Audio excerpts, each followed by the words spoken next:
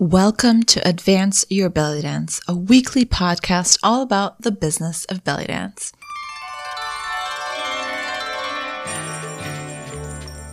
I'm your host, Jana, and every week you'll get belly dance business tips you wish your dance teacher told you when you first started.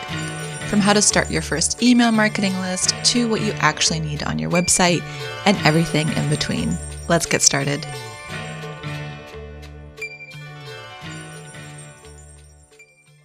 Hello, everybody. Welcome back to another episode of the Advance Your Belly Dance podcast. I'm Jana, and this week we are continuing to celebrate Financial Literacy Month this April. So this week is 5 tips to help you create a budget that actually works for you so you can actually stick to it. Number 1, track everything. Tracking every cent may seem extreme, but it'll give you an honest look at how much you spend. Now, as I mentioned last week, being good with money is a continuous journey that isn't just dependent on cutting down expenses. What I consider worthy of purchasing may seem frivolous to you and vice versa. I also don't subscribe to the idea that millennials can't afford to buy homes because we eat too much avocado toast in Starbucks. But it does help to know your spending habits, which in turn help you determine areas in which you can improve in when it comes to saving and investing. So go through your receipts and write down any purchases you make throughout the day and check back in at the end of the week. You can use a budgeting app or a journal. I personally like using a journal because I color code the different categories of my budget because I'm a visual person. And then I also geek out by creating like a pie chart so I see each category's percentage for that month. But you don't have to be this intense about it. But the main point is to hold yourself accountable and find a tracking method that works for you. Number 2, tweak and improve as you go. Your budget is supposed to help you, not hinder you. So use it as a tool to find gaps in your saving habits and see what wiggle room you have to set aside more. If you realize you spent more on groceries last month, see if you need to increase your budget for next month or if you want to deduct that difference and have a sort of rollover method each month.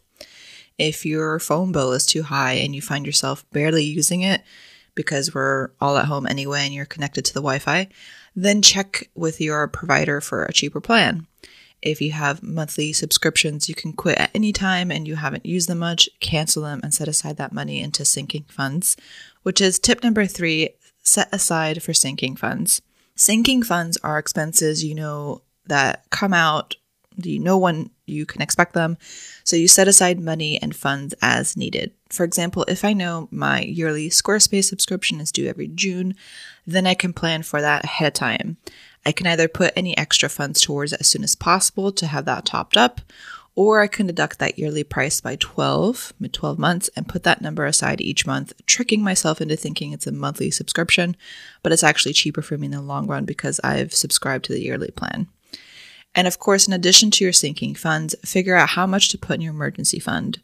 You can listen to last week's episode for more insight on how big your emergency fund should be.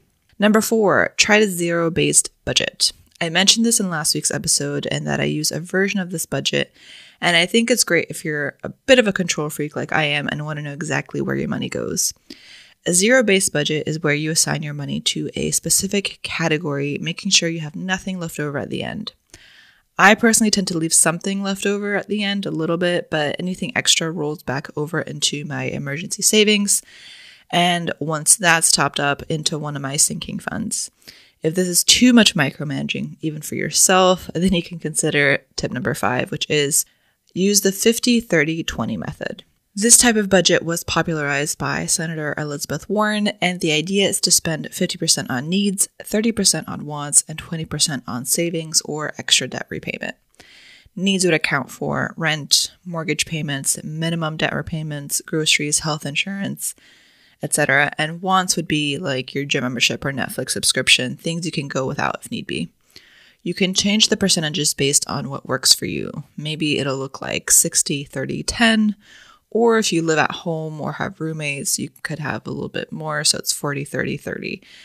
You can play around with the ratios and figure out what works best for you, but this is a great budget to try if you have a variable income where your paycheck isn't the same each time, or if you like to have a structure that isn't as rigid as a zero-based budget. Remember, whichever way you choose to track your spending habits, it's not about perfection or deprivation. It's about figuring out what works best for you so you can reach your financial goals.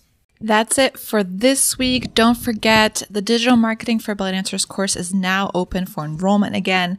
This online course is made for belly dance business owners like you, where you'll learn everything about which online marketing strategies and tools to use, from how to brand your business to how to create your content strategy to get more students and everything in between.